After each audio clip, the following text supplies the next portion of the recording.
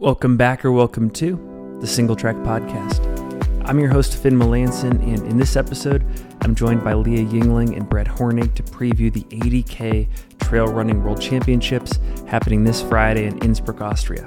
We analyze the course, talk about what it's going to take to be successful, note some of the interesting storylines around this event, and make our predictions for the female and male podium finishers this year. In addition to this preview episode, we will also have Mike McMonagle on the ground in Innsbruck, capturing daily footage of the athletes and all the races pre, during, and post-event. Head over to our Instagram page at RunSingleTrack to follow the action. Some partnership-related news to announce before we get started. Morton has joined on to become our official nutrition sponsor, and Features has joined on to become our sock sponsor.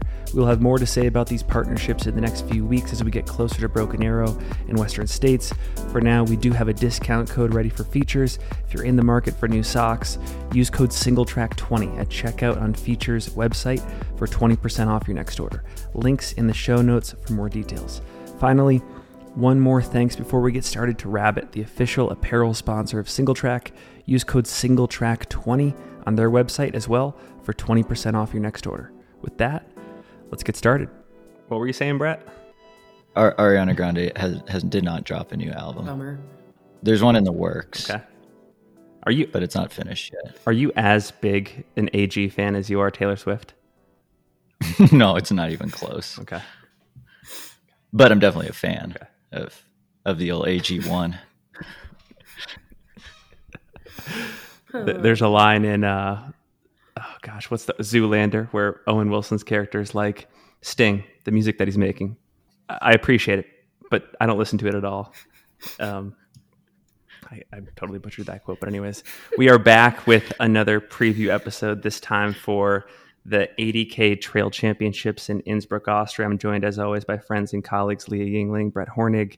Guys, this is a crazy month for the world of ultra trail running. We have this race, Broken Arrow, Western States, Lavaredo, just to name a few.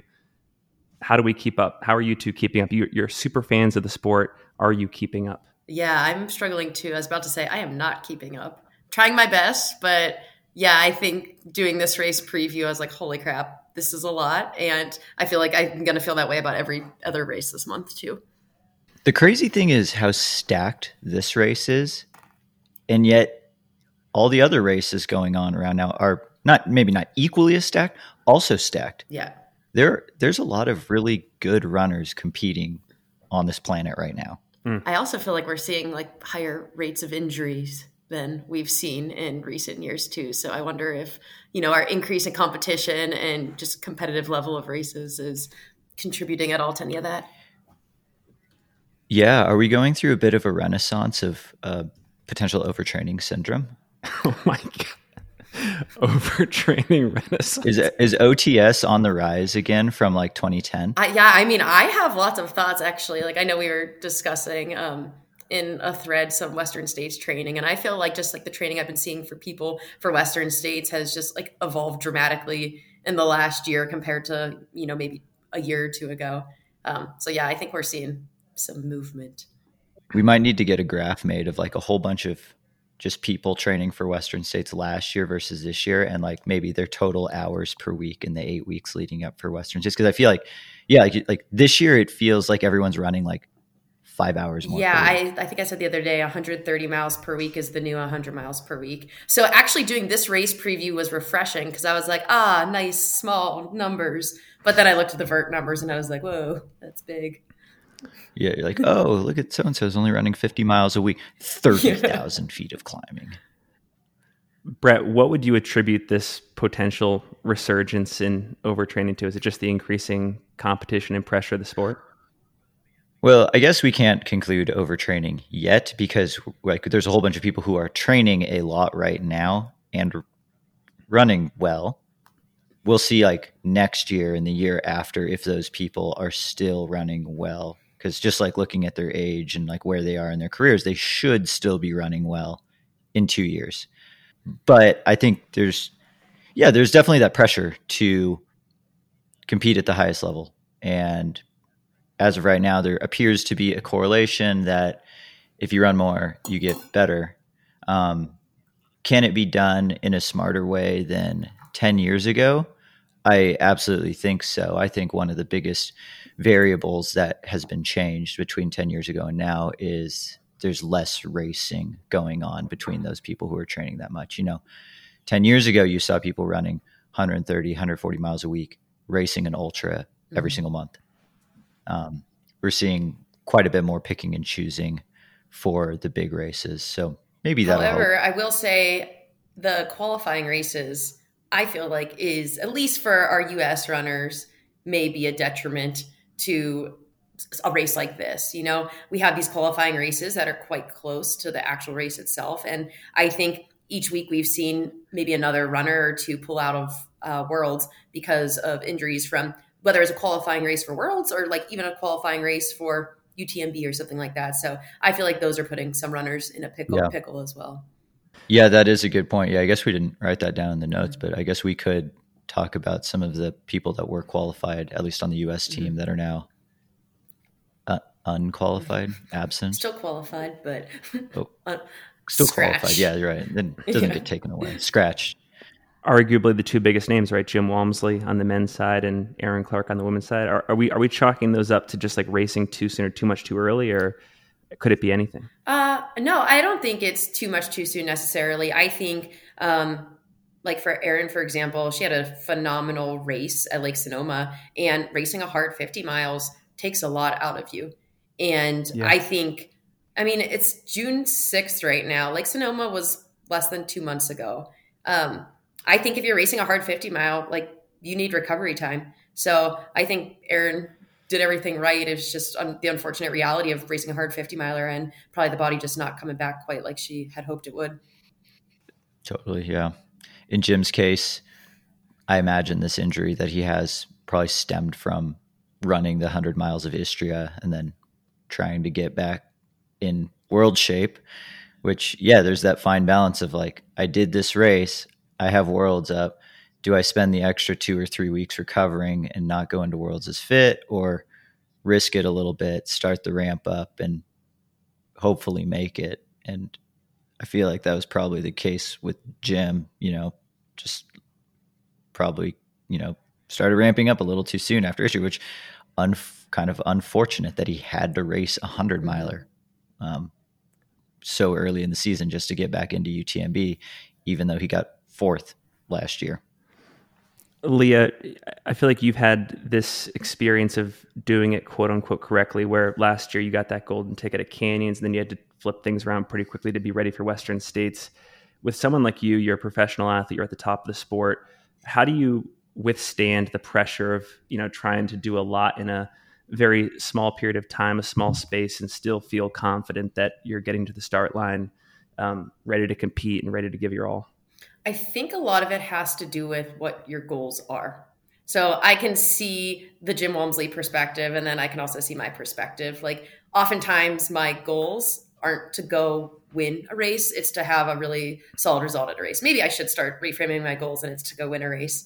But I think that helps me. Like I've been having this mantra all season with myself for my training, and it's probably reflected in my research I did for this episode, but it's good, not great. So just being mindful of like the work you're putting in, just make sure it's good enough. It doesn't need to be great. It doesn't need to be exceptional. Like ultra running in terms of like the sport itself, it's all about longevity. It's about the build. So having faith and trust in what I've done in the past and just relying on a lot of that and taking the necessary time I need after a race to know like, okay, getting myself healthy is goal number one. Taking days off, it might be more days than I anticipate. That's goal number one. And then building from there. I'd always thought like, training to win a race versus training to have your best race. Does that training should it actually look any different? I don't know if it necessarily does. Like maybe there's that one training block where you're like, let's F around and find out, see what happens. But, in most cases, so these races are such high stakes that you don't want to not start it because you got hurt in your training. So then there's those demons that you're fighting the whole time of like, I need to be training as hard as I can for this race, but I don't want to be training too hard and get hurt and then not make it to the race. So then you're always playing that game of like, is this enough? Is this too much? And then that makes preparing for the races somewhat tough. So, kind of like what Leah said, like you just have to have that confidence in yourself that the extra recovery and then the training that you get in, like that's going to be your key to get on the start line and give yourself a chance to have a great day. Yeah, I think too, like, especially with respect to the world's races, is like, it's such an honor to represent your country. It's a once in a lifetime experience for a lot of these athletes. So I would say, even if these runners are less trained than they would like to be due to maybe niggles in the buildup, they're going to be on that start line. Whereas perhaps at a CCC, UTMB, we wouldn't see them on the start line because they're like, I'm not my best form. I don't want to give it a go. But at Worlds, they're like, when else am I going to have this opportunity? This is so cool. Let's just get after it. Ooh. So are we putting Worlds on the pedestal of importance as higher than the week of UTMB in terms of the race, the team? I think it's different. I think it's different because I personally last year running it, I felt less pressure than a big stage race. One of the UTMB races, for example, because it didn't feel like all eyes were on you by any means. It felt like you were part of something. And I feel like the team aspect of it takes some of that pressure off to some respect. Do you feel any additional pressure though, because you're on a team and you don't want to, let your teammates down? I 100% think so to some degree. So it's but that's I don't know. Yeah. That's a less stressful pressure. Because it kind of goes both ways because, you feel a little bit of stress because you don't want to let your teammates down. You also know that they got your back, which helps alleviate some of that stress and pressure. It's much less, like you said, it's just all eyes on you at UTMB because you're the team. So good luck. Lee, I'm curious, and I think this is a perfect topic to segue into, just given your experience at Thailand last year racing on the women's team. What were some of the other strategic factors or just things that made that race different from a competition standpoint versus, being solo at Western States or Canyons or just any of these other races you've done in your career? Yeah, there were a couple things. And one that sticks out to me was just how fast it went out. And I think this is true of most high level international races. But I got advice from Caitlin Gerben on the start line that was if you want to give yourself a chance in these, these stacked fields, you need to put yourself in it from the start. And this pace is going to feel hot, but attach yourself to the field. And I think that was represented 100% because we started out with maybe a mile and a half of pavement and we were in the sixes running, which is something I would never do in a race, but it felt like something I had to do in this race, especially a mountain race that starts out, like that. And then you go and huck it up a mountain because it'll get narrow fast and you want to be in the mix and know who you're around. So I felt like the pace and the speed and just the race strategy was quite different. Another thing was just the opportunity. You couldn't falter. There are so many people around you at any given time. And time matters in these races. I think we were chatting this morning that the 80K, it's scored based on time. So they'll calculate your top three runners, their time, add them up. And that's how they'll score the teams. So every minute counts. So just being able to get every little bit out of you at any point in time is really important. And there's just not an opportunity to falter. I feel like it might be this 80-ish K distance, but there's not a lot of carnage. People are tough and they survive, and you really just can't bank on a lot of carnage happening in these whenever you're racing at such a high level. I think that the way that this race is scored is so fascinating, being top 3 time, because we kind of always harp a lot about how time doesn't matter. It's all about how you place. And that's always kind of been in relation to comparing course records and whatnot.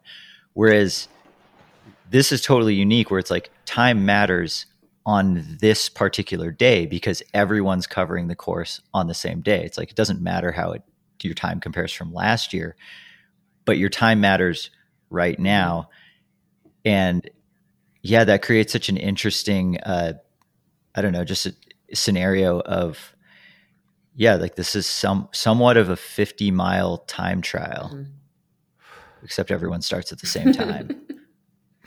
And Brett, this question is for you too, because you obviously have the experience racing collegiately, but is this accountability factor real? Like, do you feel this pressure not just to race for yourself, but to race for your team because every time matters? You're trying to score not just for yourself, but for your team. Like, do you feel that experience, that pressure mid race?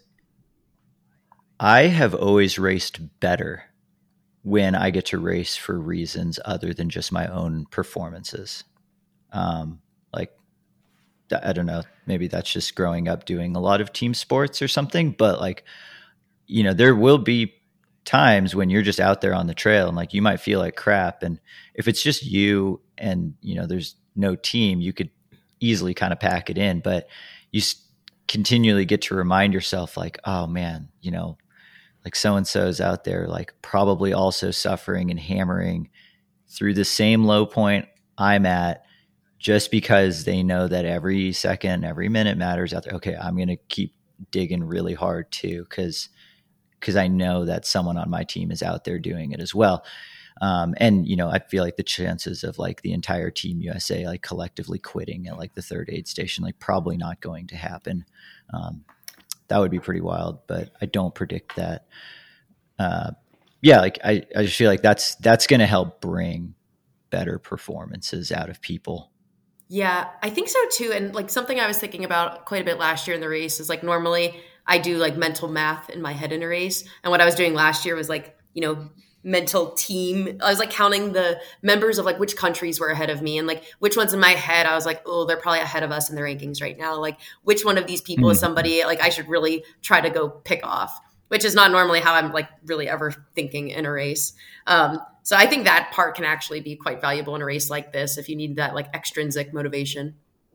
It's pretty wild as a spectator in all this. I don't have the experience that you guys have, but you see people give in DNF for non-threatening reasons all the time in our sport. In this scenario, you're not just quitting on yourself, but you're quitting on your team. That's fascinating to me. Yeah, this might be the race where you like limp in the last 20K because like some other country's third or fourth runner might be having a bad day and you're like, well, damn, if I'm the tiebreaker or it comes to me, I got to keep going. So it's like, this might be the race where people finish like super jacked up. I think so. Like last year for the women's 80K, Brittany Charbonneau had like the most mangled feet I've ever seen from anybody after an ultra before. And like, she like just gritted it out and had an exceptional performance. I think she was in the top 25. But yeah, her feet were in rough shape and she's like, I was in so much pain for the last like 2 hours of this race. And I think that happens to a lot of people where it's like other things in other races that you'd be like, I'm fine just calling it because of this. But you have a lot of motivation to just keep going. Switching gears just a little bit. I was reading an article the other day. Claire Gallagher, who is on the women's 80K team, is quoted as calling this the Olympics of our sport. And I'm curious to get both of your takes on this. Typically, when you think of a world championships, it's about competition. And we'll get into a much deeper analysis of the fields. But are we getting that here in Innsbruck this coming weekend? Like, is this, do you look at these fields and say, this is a pretty good approximation of some of the best in our sport lining up for this race? I guess it's pretty close. I guess one of the downfalls of the Olympics has always been that you can only send 3 from your country. Like you get some other small races in the Diamond League that are better than Olympic finals because you can have 6 people from Kenya, 6 people from Ethiopia. Are there any, like for the long course, are any countries at this point like so deep where is like obvious members that are left off that, or didn't do the race that, should have? And I feel like that's still yes. Like I think there's room for this to become much more like the Olympics, but in terms of the structure, like team medal count, like opening ceremonies, checks a lot of those boxes.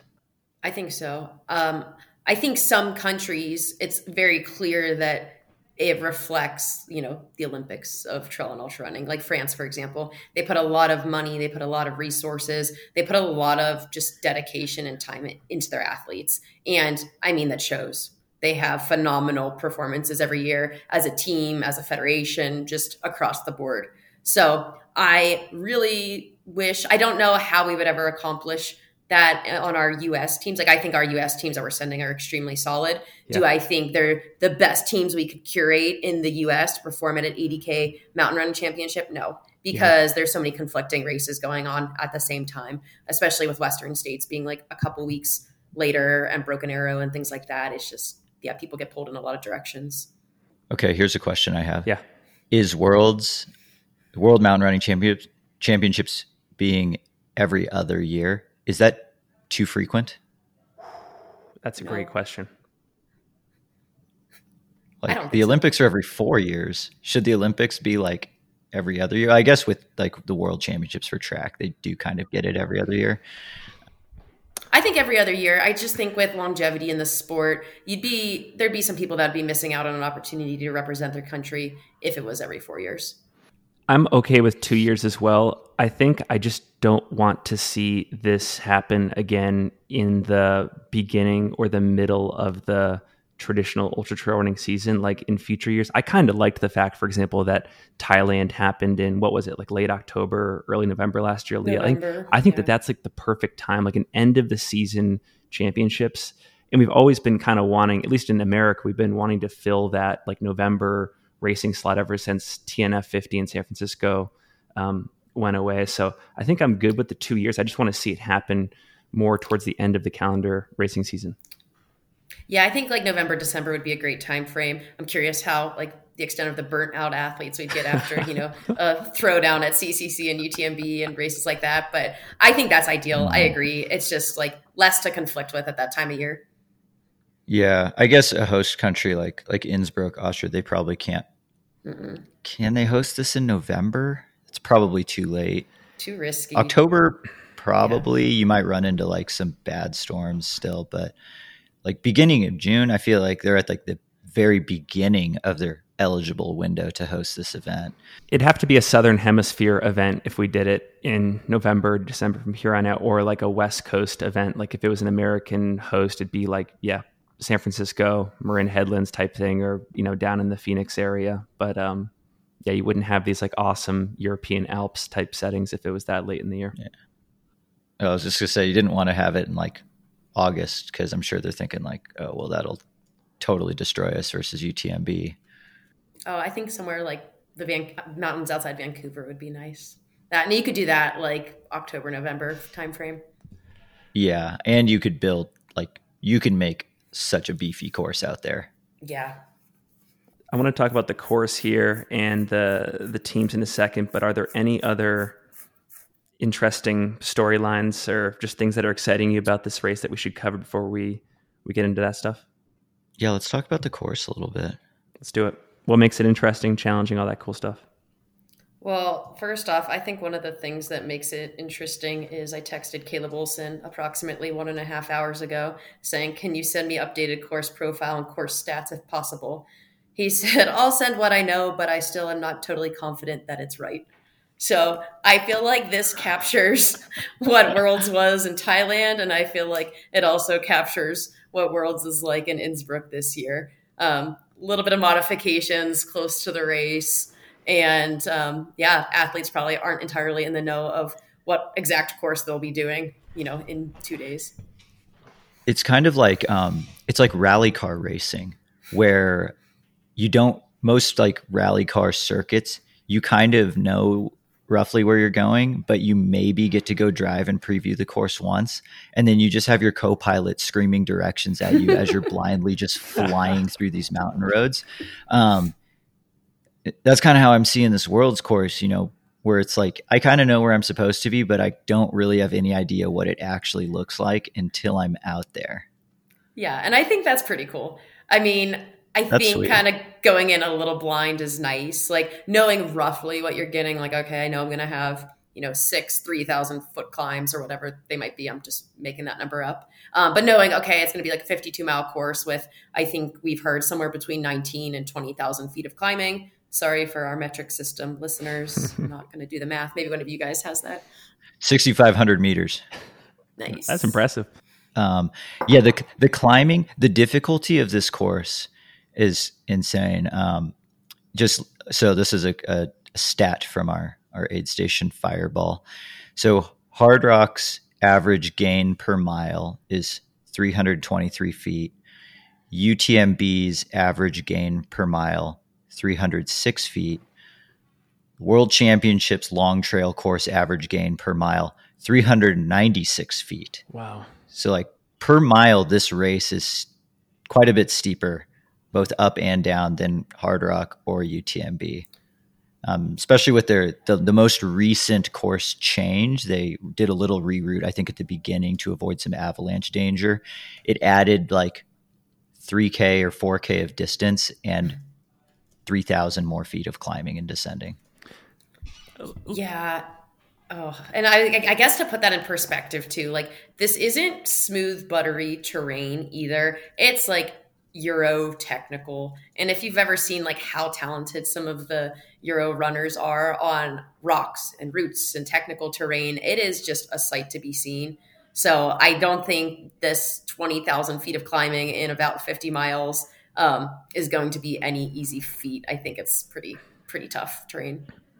Yeah, and I have the profile loaded on Strava right now, and I'm looking through just some of the segments that the course overlaps. And like, so the second climb of the day, this Strava segment, it doesn't even capture like the last half mile of it, but the first like 75% of the climb, it's 2.6 miles and it climbs 3,360 feet. And that's just climb number 2. And climb number 1 looks about the same.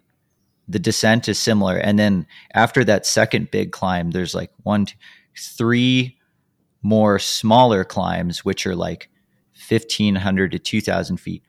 All of that same gradient. Like the first 50K of this race is it's just like, it's going to be a cheese grater for your legs. Yeah. And I think like given how fast this pace can go out in a race like this, that 50K is going to destroy some people. So maybe that carnage I was talking about will actually happen. I hope there's carnage. I love carnage. Yeah. Because the first big descent from miles 5-ish to 10 descends 4,000 feet. Dang. That's so going to... Like everyone gets to just go descend 4,000 feet off fresh legs and then go straight into another 4,000 foot climb before some like 2,000 foot rollers. Yeah, this is interesting too, because I think with a course like this, I mean, there's been so much chat recently in the ultra running training philosophy world of just, training specificity for races. Yeah. So if somebody is training for a race like this and wants to do a similar vert per mile training block of sorts, for 60 miles in a week, you need to be getting about 22 to 23,000 feet. And for 75 miles a week, you need to be getting like 25 to 26,000 feet of climbing. So I think we've all like done our research and looked at enough Stravas now to know like who is really putting in, the specificity that's required on a course like this. It's hard to live in a spot where you can get that. Yeah.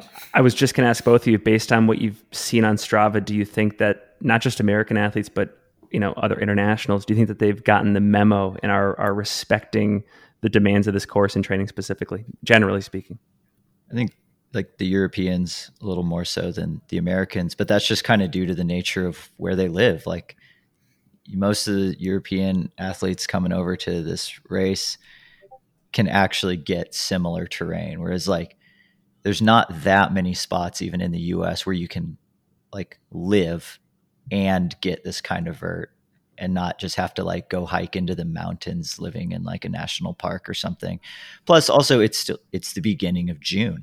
Like even like sounds like a lot of the trails are like just getting good over in Salt Lake right now. It's like, well, that's too late for Worlds. Yeah, I think the Euros like are kind of in a good place. They know what they're getting themselves into. And I do agree that like we might be limited a bit in options around here. But yeah, then it's cool to see somebody like that. I know we'll dive a little bit deeper into this, but like the athletes on the team who are training up in New England, like I have been enjoying looking at how they're approaching training, because it's like, okay, maybe they're not able to get on big mountains during the week, but when they get out in like their big vert profiles on the weekend, like they're hammering. So yeah, taking advantage of the mountains when they do have access to them. Here's a question that I had. So there's a lot of people on the entrance list who did compete in Thailand last fall. Mm-hmm. How much does success from that Thailand course convert over to this Austria course?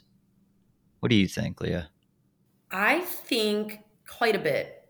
I think there were some really, really steep climbs in Thailand. I do think when it was runnable, oftentimes it wasn't terribly technical. So I think this course will definitely have the added technicality. So I think if any difference we might see people who are better on technical stuff, who might have had a bad day in Thailand or might not have raced Thailand, for example. They might shine a little bit more here. But I think in terms of just like vert punch per mile, really similar.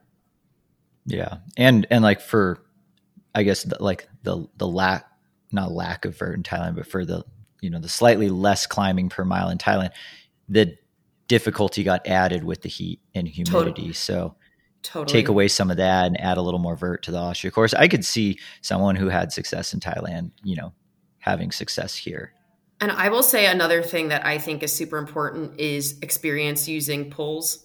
I in Thailand, I forgot my little Lecky gloves and couldn't click into my poles. And I was running with a couple women at the time, and they got out their poles, and I went to open mine and I couldn't because my hands were so slippery and could not actually open them. So I ended up just running with my poles on my belt the whole time without using them.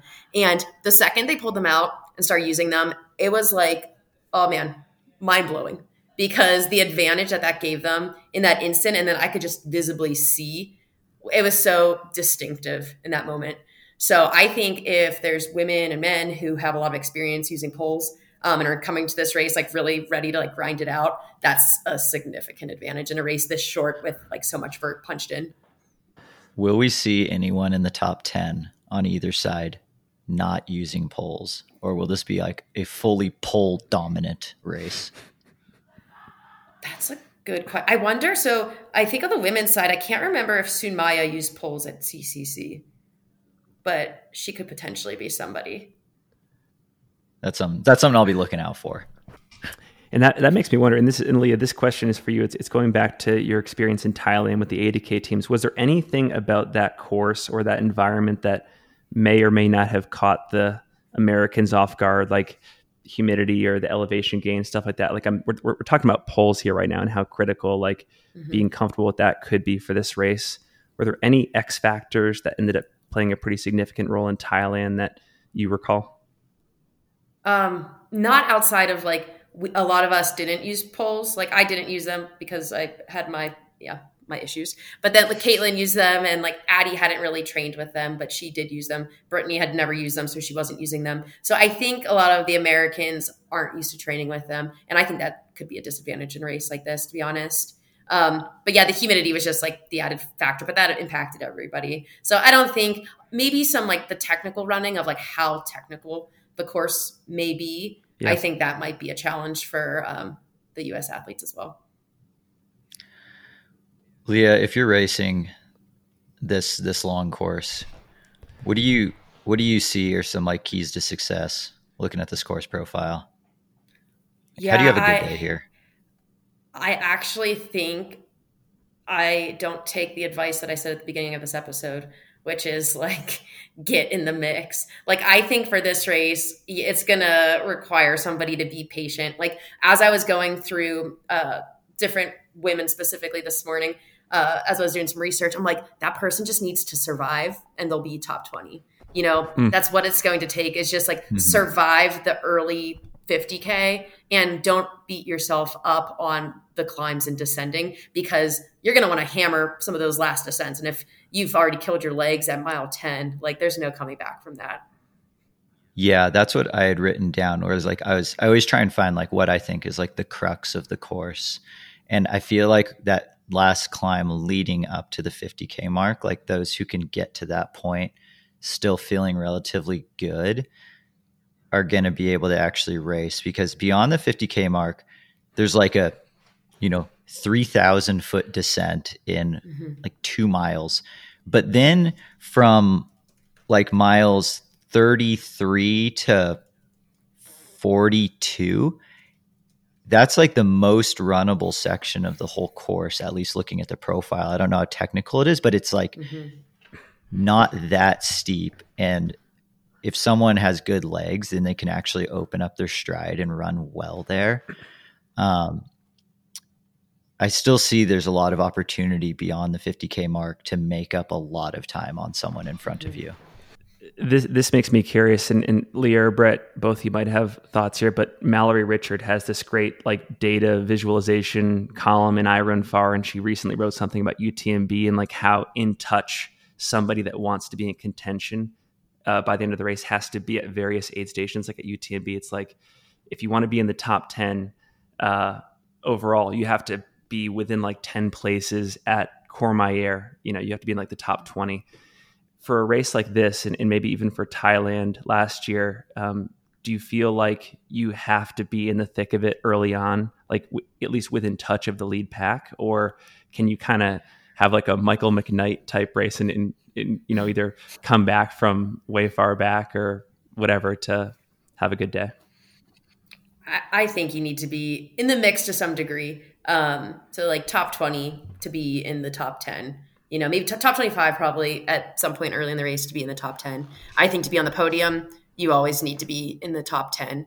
And like something that just is like ingrained in my mind is in Thailand, there was this out and back section. So I got to see all the women ahead of me and a lot of the men. And I would say this was probably like, it was the most competitive race I had ever participated in, but just seeing like how hard everybody was working. And this was like, 35 miles into a 50-mile race, and seeing like how serious everybody was, that like, yeah, you need to be in the mix because like people aren't really letting up, like they're powering through this. So it was really cool to see, because it's not often that you get to see the faces and the grimaces of the people up ahead of you and like how hard they're truly working. But I just remember seeing, I think it was Gemma, just looking like so serious, so focused and so dialed, and being like, dang, is that what it takes? Okay. I have an interesting thought. Is there ever a scenario? Right, you're crushing the question game. I'm loving these questions. I know. Right, Finn. I'm like totally stealing. Maybe am I out of a job? Am I out of a job here? I think of better questions in the morning. We're recording this in the morning. Okay. Is there ever a scenario at this World Mountain Running Championships where tactically playing it in favor of your total team time outweighs like the best person on your team going for it to win? Like I'm thinking in terms of like Zach Miller right now. He could win this race, but that could be at the expense of not finishing or like a colossal blow up. At what point is that not worth like security of another team gold medal? Because that's a very interesting change in tactics for someone who's like they're like the low stick on each team. Yeah, I think that's how we're going to see Zach Miller race right there, is just going for it. And I think that risk is what he needs to take for the U.S. men to have a chance to battle for gold, in my opinion. Yeah, I think for this year, I agree. Like they're like to be a winning team this year, I think you probably do need someone on the podium. Like I don't think you can have like a 6th, 7th, 8th come in and win.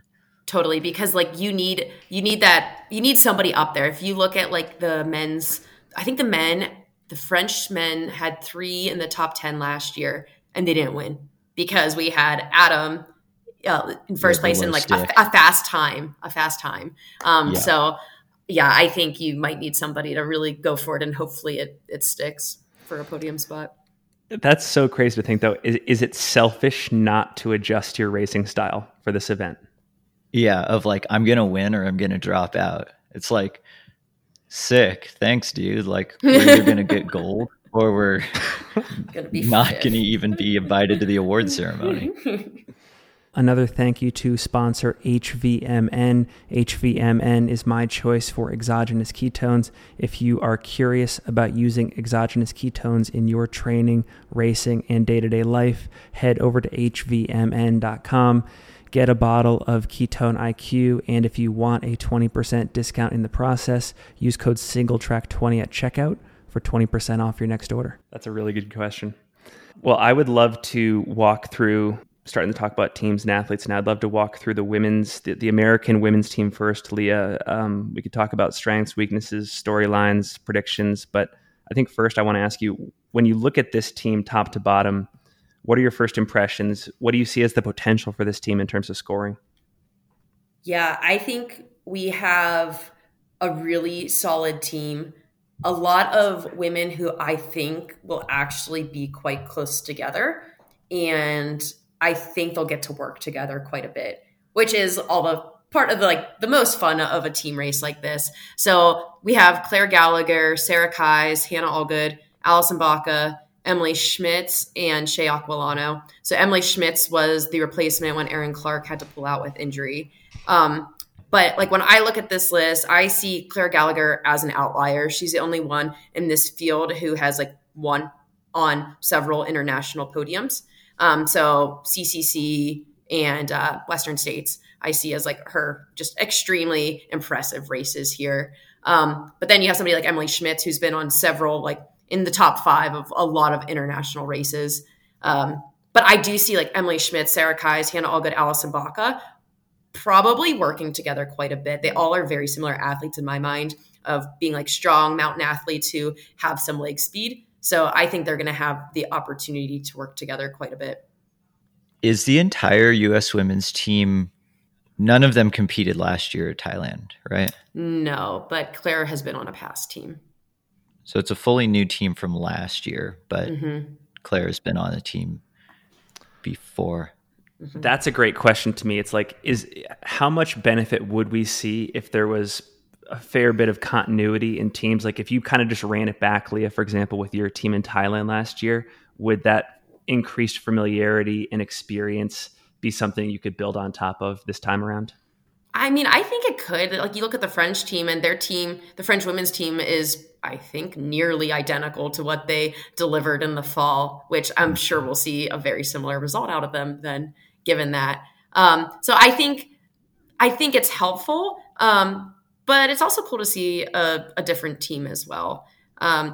This team actually reminds me quite a bit of the team that we had in the fall, in terms of we are all really solid together. And there was a lot of us, I think we were all probably within 10 places of each other by the end of the race, roughly. And I think we're going to see that at least with 3 of these runners. Yeah, I'm just looking at the past results, and at least at a minimum, Team France returns their top 3. I think they're top 4, which, having experienced the world mountain running and environment, like you said, the crazy start and just the energy going through. And, you had said at one point in one of our previous episodes is the aid stations and the crewing is a little different because there's more rules with who can be your crew, right? Mm-hmm. Yeah. Last at Worlds in the fall, it was USATF team staff was your crew.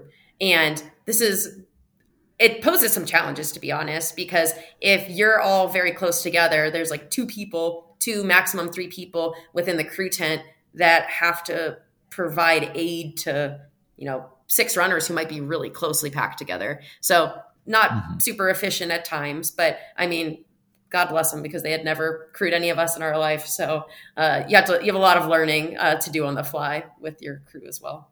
Yeah, that's an advantage, I think, to someone who's then been there before, especially the crew person. If, I assume Team France probably brought back their crew person from Thailand, that's very helpful. They're going to understand how crazy it is, and maybe fix some things from the first few aid stations of oh, I got to get this dialed in to be quicker, try and emulate the little green guy from Cars, be that one person to chuck all the tires up and just and then they all just go out. I assume Team Italy would be like that. Oh man. So clearly Finn's a Cars fan. Yeah, I have not seen Cars, so I can't relate. So one thing I think about a lot in the middle of the night if I wake up and I can't sleep is just how many references Brett has made that totally went over my head, which is probably a lot, but when I get them, it cracks me up. So maybe I guess I watch too much TV. Is that what that means? No, you can learn a lot about crewing by watching Cars. So Leah, you should go watch Cars. Oh, I have a lot of learning to do then. But Leah, I have one other question for you. And, we've talked a lot on this podcast about people like Claire Gallagher and Hannah Allgood and Sarah Kaz. Not a lot of folks, or at least we have not done our due diligence talking about people like Alison Baca. So for people that aren't familiar, can you talk a bit about Alison Baca, for example, and her potential at this race and some of the work she's done? Yeah. She's one of my favorites in this field because she's so underrated and she's just an incredible athlete.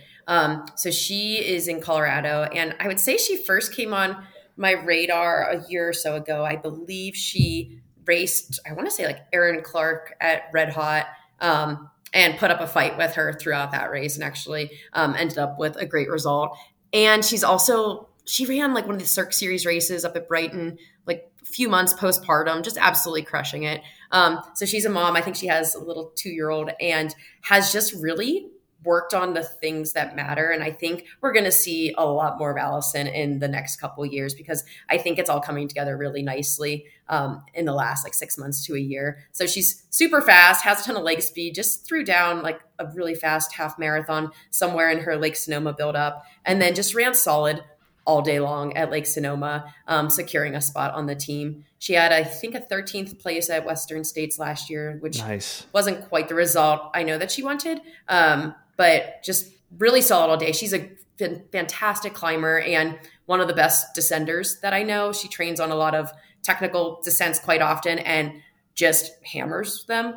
And looking at her training for this race I just kept thinking every time I'd see a run from her, like she's doing all the right things. And one of my favorite runs that she did was, it was out on, I think, Jefferson Mountain or something out by her. And this was a 25-mile run with 12,000 feet. And it was Mount Morrison. And she did Mount Morrison double and then did this, like, I think 3.5 times. And what I loved the most about it, I majorly Strava stalked this, was just like her consistency on the run. So there's a Strava segment for Morrison double, and she did an hour 34 on the first one, hour 35 on the second, hour 36 on the third, with her final descent being like the fastest of her day. So I think like a workout long run like that is exactly what you need for Worlds. If you look at the profile of this run, she had probably like 7 to 9 independent climbs on this run. So just like beating her legs up over and over and over and being able to turn around once you descend to just go huck it up the mountain at the same pace you did on your first climb. It reminds me of a lot of the training that I've done that have given me confidence in my training over the years. Like I do the Rufa 6-hour every year. And one of my goals is to run each lap entirely consistent like this and having my last one be my fast one.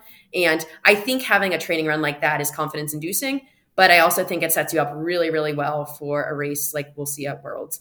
So super excited about her. Her training has been like 70 miles, 19,000 feet, 85 miles, 22,000 feet, 80 miles, 17,000 feet. So a lot of that vert range that we talked about at the beginning of the episode of what you probably need to be doing for a race like this. So that combined with her technical descending, I think she's going to surprise a lot of people, and I'm really excited to follow along. I was going to say, I bet for folks that are listening, we probably saw a record number of fantasy free trail revisions after that analysis. Yeah, I'm like redoing my USA podiums right now. I know. I think I even wrote in my like notes about Alison calling that like long run she did. I said this run was a work of art. It was just beautiful. So excited for her. That matters. Mm-hmm. Leah, if you're categorizing this team, like you're looking at people that are capable of securing like a top 10 overall at this race versus a top 20, where are you placing individual members of this women's team approximately, or predicting them, I should say? I think we could see like a surprise Eric LaPuma race out of one of these women. Ooh. And what I mean by that is Eric LaPuma ran for 7th place at Worlds last year. Nobody was expecting him to do that. He threw down, and it was, I might be speaking for him when I say that, I think it was the best race of his life. And that was really cool to see. I think we could see Allison doing something similar. I think we could see 3 of our women in the top 15, which I believe is what we saw on the men's side last year. So I think Claire, not entirely sure what type of shape she's in these days. I think she went Strava Dark recently, so a tough one to follow along. But I know Abby Levine said that she is alive, she's thriving, and she's putting in the work. So yes, trust in Abby on this one. Another person is Sarah Kais. Her training's really cool. I know she switched coaches earlier this year and has been like leading up to Lake Sonoma. We dove into her training quite a bit, where she was really focusing on speed and like doing some really fast stuff. So I think that training block combined with what she's been doing now for this block, which is incorporating some speed during the week still, and then going out to the mountains and just like hammering on the weekends and like 20-mile runs with 7,000 to 8,000 feet of vert. I think that's going to be a nice combo for her, especially with her familiarity with technical climbing. Seeing a similar block out of Hannah Allgood too. So I really do think Sarah, Allison, and Hannah, we're going to see them probably working together most of the day.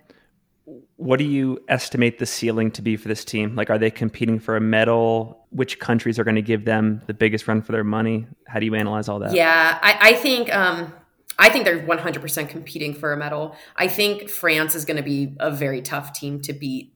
They had 3 women in the top 6 last year. And their top 5 was all probably in the top 20. So I think they're the team to beat. I think it's going to be really tough to beat them. I think we would need a U.S. woman to have an outstanding podium performance in order for our women's team to compete with France, in my opinion. Yeah. But I think 2nd or 3rd place is 100% a target. Yeah. That's what I had written down too, where it was like, I think the women's Team USA can hop on the team podium, but it's going to take, like that low, like we need like one pretty low stick, and then we need someone else to have that Eric LaPuma best race of their life.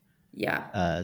Like outperform a performance that they've, like the best performance they've ever had. If we can have those 2 and then 3 runs as they should, that can absolutely get on the podium.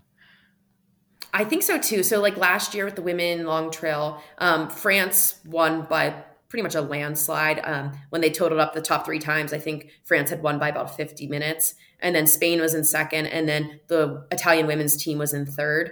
And the gap from 2nd to 3rd was an hour 10, hour 15 or so. Yeah. So that's a pretty big gap from 2nd to 3rd. So say France and Spain are in the mix again. I think US is in that 2nd, 3rd position.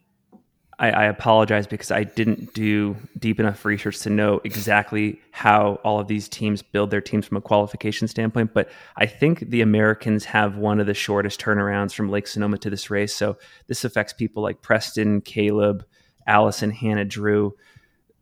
Since we're on the women's race, looking at Allison and Hannah, do you see them at any disadvantage, Leah or Brett, just given that short window turnaround and the amount of training they've been doing? Or do you think it looks based on Strava like they're coming into this ready to go? I think they're coming into it ready to go. I feel like they must be at some sort of disadvantage with the short turnaround. I was like, look at the few that didn't make it to the start line. Yeah. Because I just looked, France had their national championships was the qualifier. It was March 19th, so it was almost a month earlier than Sonoma. If Sonoma was in March, do you think we see Erin Clark racing? Like you get like a whole nother month. That's pretty helpful. Yeah, I will say though, I think the style of blocks that the women put in, so Sarah Kais also ran Sonoma too. I think the type of block they put in for Sonoma actually builds quite well into this, because it's like they put in this like speed verti block for Sonoma, hopefully recovered, and then now they're doing like chunky mountain training. Yeah, and it is easy to overdo the chunky mountain training, especially when it's like the first one of the year coming off of winter. So maybe for some of these, it's a blessing in disguise that they only got to do like 6 good weeks of this instead of the opportunity to do 12. One last question on this before we make predictions. Leah, in your opinion, how, from an overall medal opportunity standpoint, how big of a loss is Erin Clark to this women's team? I think she's pretty big. She's such a fighter. I love how she races. Her CCC finish and the way she moved up and stayed solid in the field was one of my favorite races to watch to date. I think she would have been in the top 10 here, which makes me sad, but for her especially, but I know she'll come back stronger. So I do think it's a loss. I won't sugarcoat that, but I think she would have been one of those people that would have, surprised us. Yeah. She would have contributed to the CCC reunion party. Totally. Which is a pretty big one on the women's side. It's huge. That's what I'm most excited about. And I feel like, what do you think? Success at CCC last year. I guess if you take similar fitness from, last year's CCC into this race, I see that converting decently well. And I think so. There was a lot of very high performers. We've got first, second, fifth, all lining up again. I was going to say returners from Thailand last year. We have 7 of the top 10 for women. So Blandine, Gemma, Rosanna, Audrey, Marion, G, Duda, Dita, and Sunmaya, all top 10. So the only ones we're missing are Ida, Esther, and Mighty. So I think this is going to be kind of this combo of CCC and then Thailand Worlds last year. Brett, who is your podium for this race? I'm picking Blandine, Lyrondell to win. Leondel. I think. Yeah, why am I listening to you, Ben? Hey, I took high school French, okay? Ipso facto. Yeah. Ipso facto, you should be running for Team France. Transitive property of high school French. So I've got Blandine to win. Reigning world champ, CCC champ, has seemingly just moved up in distance so well. Has a short trail world championship title to her name as well. I've got Blandine winning. Who do I have second? I'm going to butcher this one. Manon Bohard of France as second, just with the win at Madeira. 20th in Thailand, but we get to eliminate the weather variable. And then I'm throwing Claire Gallagher on the podium and just Claire balls out third place. Just because if we just look at Claire's wins, this is pretty different maybe from what Claire has excelled at. But one thing Claire has excelled at is racing really well. We're looking Western States champ, a CCC champ, one Leadville, one Black Canyons. Claire's good at performing on a big stage. So I'm giving weight to Claire in that regard. I made my top 3 for Team USA as well, but now I'm really wanting to revise it and throw Allison in the mix because I just wasn't as well versed. I had Claire, Hannah Allgood, Sarah Kais, but now I'm tempted to bump Allison up to that number 2 slot, just with all the convincing you had just done over Allison's training leading up to it. But if we're throwing Claire in that low stick, third spot, I'm assuming decent time, close to first and second. Allison has that baller day. Hannah runs really well. I think that I don't know if that beats France just because of how France is I don't know if France can put together a better team than they have, which that's unique. But I can totally see Team USA slotting into that silver spot if they have a great day there. Before Leah goes, I just got to say, because I know there's been this whole conspiracy theory that I just copy all your picks, which may or may not be true. But I did have the exact same podium as Brett. No way. I figured all of our podiums would be extremely different for this race. I had the exact same. And I'll just add one thing about Claire. I think that she is one of the biggest gamers in all of our sport. If there's anybody that thrives off of the biggest moments in these challenges, it's her. And even if maybe we look at her training and we say that's like minimum viable fitness for this race, I think that she's somebody that can take that fitness and that level of training and take it up 2 or 3 steps and compete with someone like a Blandine or a Manon. So I also have her as my flyer to get on the podium. I mean, I will also mention that like we have not mentioned so many women in the field. And like, I mean, we would be here for hours if we did. But yeah, I think somebody that wasn't in Thailand last year, I'll just talk about my podium. But yeah, Blandine's going to win. Blandine is so solid. And I don't see anybody really challenging her. I think she won. Actually, I was talking to Ida about this at training camp, and Ida was leading for a lot of the race last year. So Ida did put up a fight with Blandine during Worlds last year. So perhaps somebody else will give her a fight early in the race this time around. But yeah, I do think Blandine will win. I think we'll see a Zara Garcia in second. So we haven't mentioned her yet. She wasn't, I think she was in Thailand last year, but just didn't have a great day. She recently won the 80K at Transgran Canaria this year, which is quite technical, quite birdy. And I know she just completely crushed that course. I think she'll be in the mix all day. And I think we'll see Rosanna, who was 5th last year. I think we'll see her have a solid result for 3rd. I think she's just been on such an upward trajectory with the top 5 at CCC last year as well. Really, really like loved watching her run. She was one of the people that just like took off with her pulls last year. And I'm never to be seen again in the race around me. So I think she races really smart and she's just powerful. So I think that's the podium. And I think I'll have a hot take for once in my life because I feel like I'm usually pretty predictable. I think Alison Baca will be I don't think Claire will be in the top 10. I think we'll see Alison Baca be in the top 10. We're clipping that. So Alison will be the top American. Alison, top American.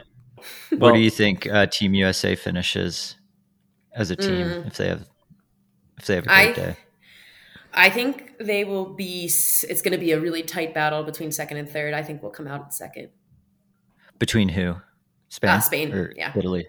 Okay. Spain. Yeah, and Spain's got some other solid runners in there as well. Gemma as well, I believe. Yeah, 3rd at Worlds last fall. Brett, you want to take us through the USA men's team and maybe for starters, just talking about the potential for what this team can do, how it's structured? Yeah, so we've just got 5 because Jim Walmsley's announcement that he was hurt and not able to run Worlds was beyond the deadline to add a 6th member. Okay, well, now that I'm saying it out loud, who would the 6th have been? Who would have Jim's replacement been? Dude, you're on fire with the questions today. This is great. I'm just curious, like who at Sonoma was 1 spot down, like that didn't make it. I'm doing some fast research here. Does a Jeff Colt take an overnight flight over and run it back for round 2 in Austria? Other question, is Drew Holman going to run Western States? I don't think so. I think he has removed himself from the entrance list. It's just not updated on Ultra Sign Up. I thought there was something like that, but I'm here for that double. That's a great. Those are 2 great audience questions. Who would you have filled that Jim Walmsley spot with on the men's team? And should Drew Holman attempt the Trail Champ Western States double? Yeah, I mean, so it's a week between Worlds and States. It's like a week shorter or week less time to recover than normal. Like I'm remember like 2015, David Laney did the world mountain running Western States double. He actually did the world mountain running Western States double UTMB triple that year. And I think he was like 15th at Worlds and then 8th at Western States, but he did have 1 extra week of recovery from what it would be this year. Doable though. Doable. Another name that comes to mind is Adrian McDonald. I think we saw him at Sunapee trying to make a couple teams in the shorter distances. I feel like he's actually best suited, if anything, for the 80K type event. So he might have been a replacement if he submitted a resume. I'd say somebody like Stephen Kirsch or Jeff Mogavero. I wonder if they would have submitted something, but I could have seen them doing like the kind of Transvolcania Worlds kind of back-to-back. Jeff Mogavero, that would have been a good one. Mm-hmm. So I did a terrible job of previewing the Team USA. We just talked to everyone who's not on Team USA. So should be. I'm just going to list through the names right now. So Drew Holman, Zach Miller, Eric LaPuma, Preston Cates, Caleb Olson. Drew, Caleb, Preston all got auto spots from Lake Sonoma. Drew was first, Caleb was second, Preston was third. Zach Miller and Eric LaPuma got the application spots.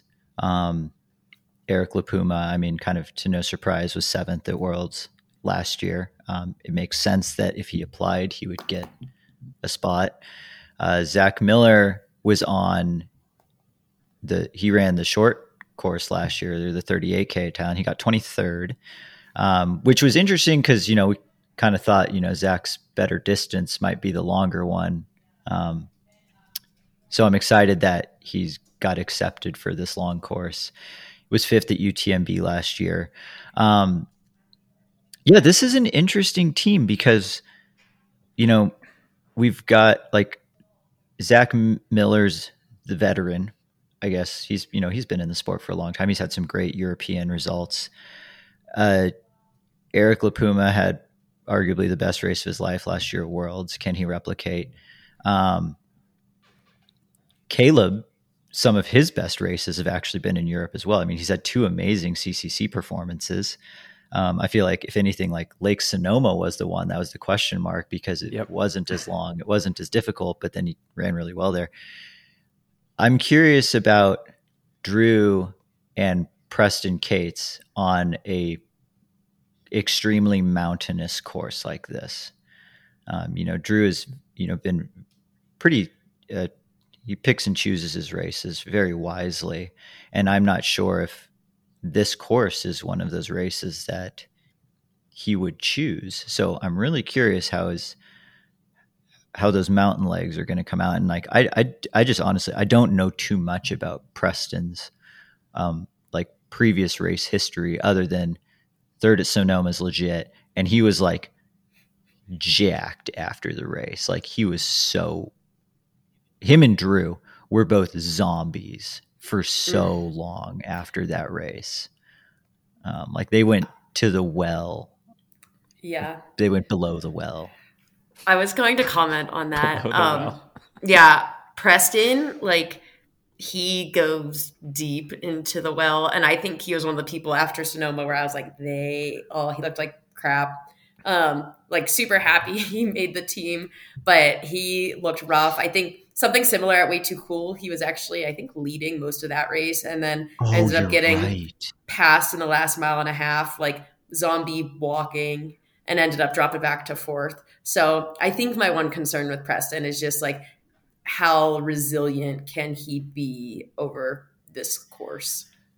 Has he done a race this long in terms of like hours? Canyon's 100K will probably be similar time frame. Yeah. Perhaps. I'm pulling up his ultra sign up profile right now. And just to close the loop on the other thing earlier. So if we were to take another person from Sonoma on the men's side, Trayson Knopp finished fourth and Chris Myers finished fifth. And I think Trayson might actually be out there anyways for one of the shorter course events. He's Claire Rhodes' partner. Claire Rhodes' partner. Claire's okay. going to be on the short course, the 40K team. The men's team is really interesting to me because I agree. Like, I think the 80K is much more Zach Miller's strength and the training he's been throwing down. Oh my Lord. It is wild. The 6x1 mile. Oh my gosh. Yeah. What was that? 6x1 mile with like 1,500 feet in those 1 miles. And then he's been just doing the volume, like 125 to 140 miles per week, like upwards of 35,000 feet of climbing. I think he knows what he needs to do to succeed at a race like this. So I think he's very much going to go for it. And like, we might very well see Zach Miller end up on the podium given that. He will be Team USA's low stick. That was my pick for the Team USA finish order was, I think Zach Miller is going to be the top Team USA finisher. Second finisher for Team USA, I have Caleb Olson. I think Caleb's finally becoming more confident in his abilities as a runner on like the big stage. I think Lake Sonoma was a big step, because even at around the 50K mark, he was in 5th, and like he was like, I feel like shit, and then like Leah, you were like, take these goos and eat them, and then just go be better. And then Caleb was like, okay, you're right, and then did that. You know, like that's what I heard the conversation was like. Oh yeah, Caleb was a big baby. Yeah, exactly. And I think that was a big turning point for him in terms of just his racing confidence of like, oh damn, you're right. Like I can go below the well. Which is something that I think he's still learning, because he's still fairly new to running in general. Like he didn't have much of like a high school or collegiate running background. So some of those things that, you know, you learn then, he's learning right now. So I think Caleb's still pretty far from his ceiling. And I've got Eric LaPuma rounding out the American team, just because, I think he's solid in that sort of race. I was going to ask you both about this. When you look at the American men's team, is it a lot of role players, like quote unquote role players, that can, when they come together, put together a good result? Or are a lot of these folks like Caleb and Eric, are they budding stars that at some point in time will kind of be recognized on the same plane as Zach Miller? What are your thoughts there? I think they're all quite different, in my opinion. Like, I think Zach Miller, we all know how Zach Miller races. He's his own, and we don't see anybody else on the team like this. I think Drew, I actually do think we'll see Drew higher than you think, Brett. I loved how he raced UTCT. He was only 6 minutes behind Hans, who is arguably one of the best mountain trail runners at the long distance stuff we have in the world right now. And he just worked his way into that position. And we saw him race Lake Sonoma very similarly. Like he just went off in the second half of that race. So I think if he approaches this race with a similar strategy, he's going to fare really well against a lot of the competitors who kind of go out at a more aggressive pace. And then I think we'll see Caleb and Eric working together. I think Caleb and Eric are similar runners. They were both, when I looked at their trainings, there's one of the training I looked at and I was like, they're doing all the right things.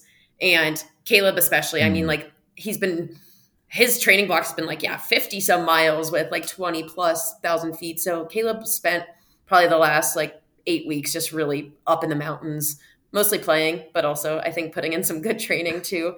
But I mean, he trains on snow, technical stuff, like steep stuff, fast stuff. So he does a little bit of everything. And I think Eric LaPuma's training looked kind of similar, just really targeted long runs, especially.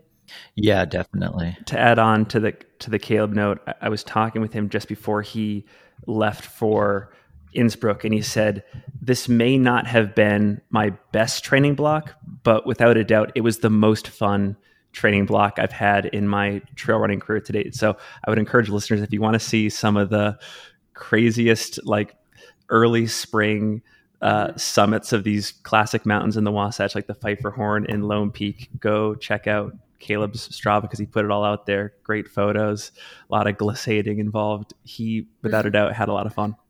Yeah, but he's not going to have move on to crew chief Leah there, so we'll see. Yeah, I know. we need to emergency fly you out there. Maybe Mike. Yeah, maybe Mike can yell at him. Just tell Mike what to say. Yeah. And then on the international side, this men's field's also it's also very stacked. I've got Hans Naumberger winning this race. He's so solid. The only little blip was the 8th place this year at Peñagolosa 60K. Kind of short though. And I'm just going to assume he's training straight through. It was probably midway through a 50,000 foot week, 140 miles, but, first at Ultra Trail Cape Town, first at Lavaredo, first at Peñagolosa 6K last year. I think Hans Domberger is the one who's going to, take the top spot. And then like a regularly great performer at these world championship races is Nicolas Martin of France.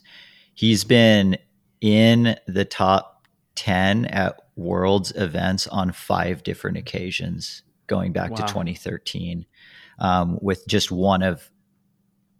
there was one result in between those 2013 to now where he was like 19th, but all the other ones were top 10s. Second last year at Worlds. I'm throwing him second again.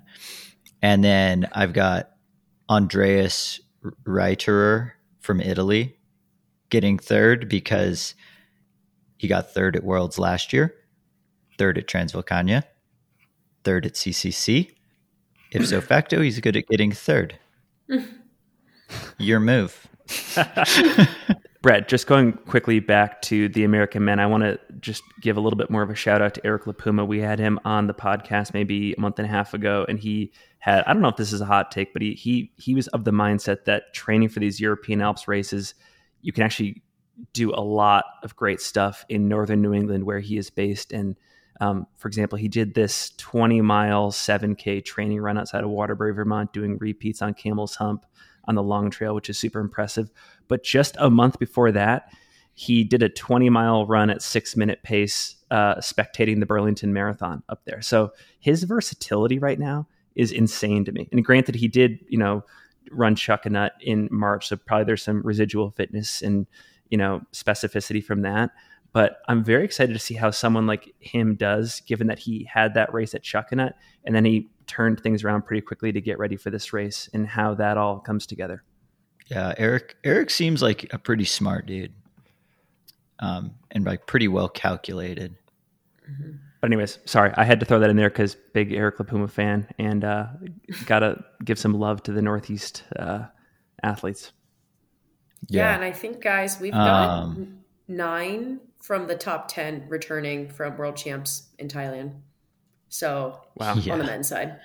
So I think the only one missing is Adam Peterman. Leah, what you have for a podium out there? Oh, okay. We're going there. Nicolas Martin, second. He got second at the world champs, like you mentioned. And he's just solid.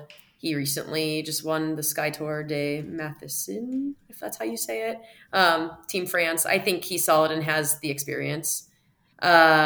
Second place, I think we're going to see Hans, who did not run Worlds last year, I don't believe, but won UTCT and had like just an amazing 2022, I believe, and an amazing 2021, just winning some of the best races like Madeira. He's had a 6th place UTMB, 12th place at CCC. So he's really solid. I think this type of course is what he's good at too. So I think he'll probably be in that mix and, maybe replace Adam Peterman a little bit in this race for another one of those top runners. And then, oh gosh, let me see here. I didn't really have a third place in mind, but you know what? I'm just gonna go Drew Holman here, open. Guys. Drew home run, huh? Yeah. So I guess one of my Andreas Retier, or however you say it, I'm sorry, Andreas. He was third in Thailand at World Champs, and then was third at Transvolcania and third at CCC last year. So I think he will be in the mix. I kind of see Drew Holman giving us like Dakota Jones-esque performance here. So Dakota beat Andreas at Transvolcania by quite a bit. So I think we'll see Drew in a podium position, shocking the world. That helps Team USA's team chances a lot. I was just going to ask who's going to step up, and it's Drew. Because if Drew and Zach, like say Zach's just outside the podium and Drew is on the podium, you throw in a reliable Eric LaPuma, like that's a potential repeat gold team. Yeah, I think so. And I think we could definitely see 4 U.S. men in the top 15, I think. Some names that we didn't mention that were in the top 10 last year here. Jose Fernandez from Spain was 4th. Aritz Cesaros from Spain was 5th. Thibaut Garivier from France was 6th. Eric Puma, like we mentioned, was 7th. Peter Frano from Slovakia was 8th. Diedrich Hermansen from Norway was 9th, and then Paul Mathot from France was 10th. So yeah, France had 3 in the top 10, I believe, last year, and they returned their top 3. Yeah. I got to share a quick story about Thibaut Garivier and Leah. We might actually have been there together at the finish line of UTMB, but Thibaut got 10th at UTMB last year, and promptly after crossing the finish line just laid down for like 30 minutes. I guess he hadn't had calories for like 85 miles. So you talk about the gutsiness of like Preston Cates earlier. Thibaut is one of the gutsiest runners I've ever seen, toughest runners I've ever seen. I'm very interested in seeing how he does here. Yeah, and so for the men's team results last year, USA, we won by 6 minutes. So every minute matters. And then France had beat Spain by about 30 minutes. So it was US and France up top, and then Spain with a nice third there. Do you think, USA, France, Spain, are those kind of the top 3 teams to be looking at too? I think so. And something notable too is Adam Peterman beat Nicholas Martin by 13 minutes.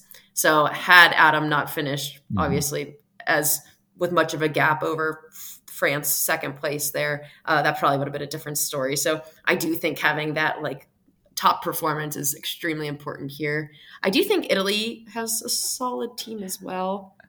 I do too. It was like, I don't know if they performed great in Thailand, but a lot of the Team Italy members, or a couple of them this year, have already had pretty good performances. So perhaps maybe just it looks like Italy might be coming into this race a little bit better prepared than Thailand last year. So I would be on the lookout for Italy as a team as well. Finn, what do you think? My podium is Nico Martin, 2nd at Thailand last year in the long trail, 6th at OCC in 2022. As you mentioned earlier, 8th World Championship appearance. Looks like he's done pretty specific training for this event, so I have him for the win.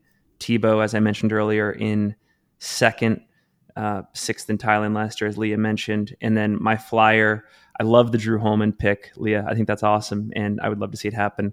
I'm going to go a little bit more predictable. I'm going Zach Miller. I think he's put in pretty consistent, big volume these last 8 weeks. Work ethic has never been an issue for him. Although, we talked about overtraining at the very beginning of the conversation. He's always ridden that fine line, I feel like.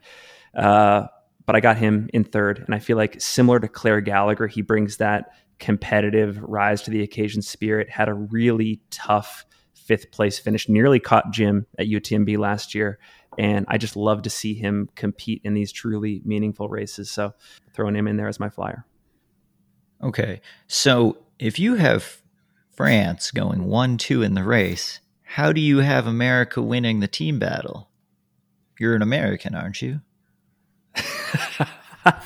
Or is this your high school French class bias coming out again too? What's up with that, Finn? He doesn't math. It really sounds like you have Team France getting gold. I've got one word: lawyer. I plead the 5th. So is that going to be your hot take for the episode? You've got Team France taking the men's gold. I've got Team France taking the men's gold, and I'm using that as reverse psychology motivation for Team USA. Nice. Chip on the shoulder. I'm intentionally putting a chip on their shoulder. I think it's going to be super close though. Like it's going to come down to who can hammer that last descent the best. Was this a lock if Jim was racing for the men's team? Yeah. Yes. I think so. I think so. Yeah, I don't know. Finn, you'll be able to create a better sporting analogy of Jim sitting out and then Team USA still winning. Yeah, I mean, last year we talked about the Jeff Colt flu game. I don't know what this year's reference is going to be. I'll have to think about it. We'll maybe promote it on social after the fact. But yeah, this is going to be a live stream. Live streamed, yes.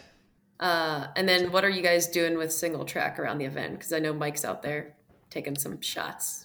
We have the absolute best photographer and maybe second to Leah, the second biggest fan of ultra running in our sport, Mike McMonagle, out in Innsbruck, Austria, covering the race on a day-to-day basis. We're doing sort of like day in the life type posts right now. We're recording this on Tuesday. We'll do the opening ceremonies later tonight. As travel allows, doing coverage of all 4 events out there, short distance, all mountain, long trail, etc. And then some recap stuff as well. Maybe some finish line interviews. So anyways, it'll be awesome to have Mike out there, and it'll be a perfect complement to this episode. And the live stream too, which we'll find the link and we'll put it there in the show notes. So it's on the World Mountain Running Championships website. Anyways, what a crazy time in our sport right now. June is just packed to the brim with events. I wish this was a little bit more distributed, but we're just kind of taking the fire hose of racing and content right now. So yeah, so many fantasy free trail picks to be made right now. Yeah. Well, anyways, this was awesome. You guys are the best. Can't thank you enough for your wisdom and insights and fandom. Yeah, I'm excited for this race and the rest of the month. And Leah, I guess we're not going to probably have you on the pod again until either maybe before Western States for a pre-race interview or post-race. But if we don't say it live again, best of luck at Western later this month. Everyone in Salt Lake is rooting for you. I'm sure a lot of fans of the podcast are, and very excited to see that race go down. So best of luck there. Thank you. Excited to be out there in a couple weeks. Brett, any final thoughts, any movie references or words of wisdom for the audience before we go? Well, I did have a Team USA. Like, one of the points of the episode was, where did it go? It was like, how can I, correlate or parallel some of the team aspect to this? And I said to quote the great Troy Bolton, "We're all in this together." Thanks for listening. Before we sign off, if you are a fan of the show, please consider supporting us with a rating and a review in your podcast player, a donation on Patreon, or the use of our sponsor discount codes in the show notes. We really appreciate your support. Thank you so much for listening, and until next time, I'm your host, Finn Melanson, and you have been listening to the Single Track Podcast.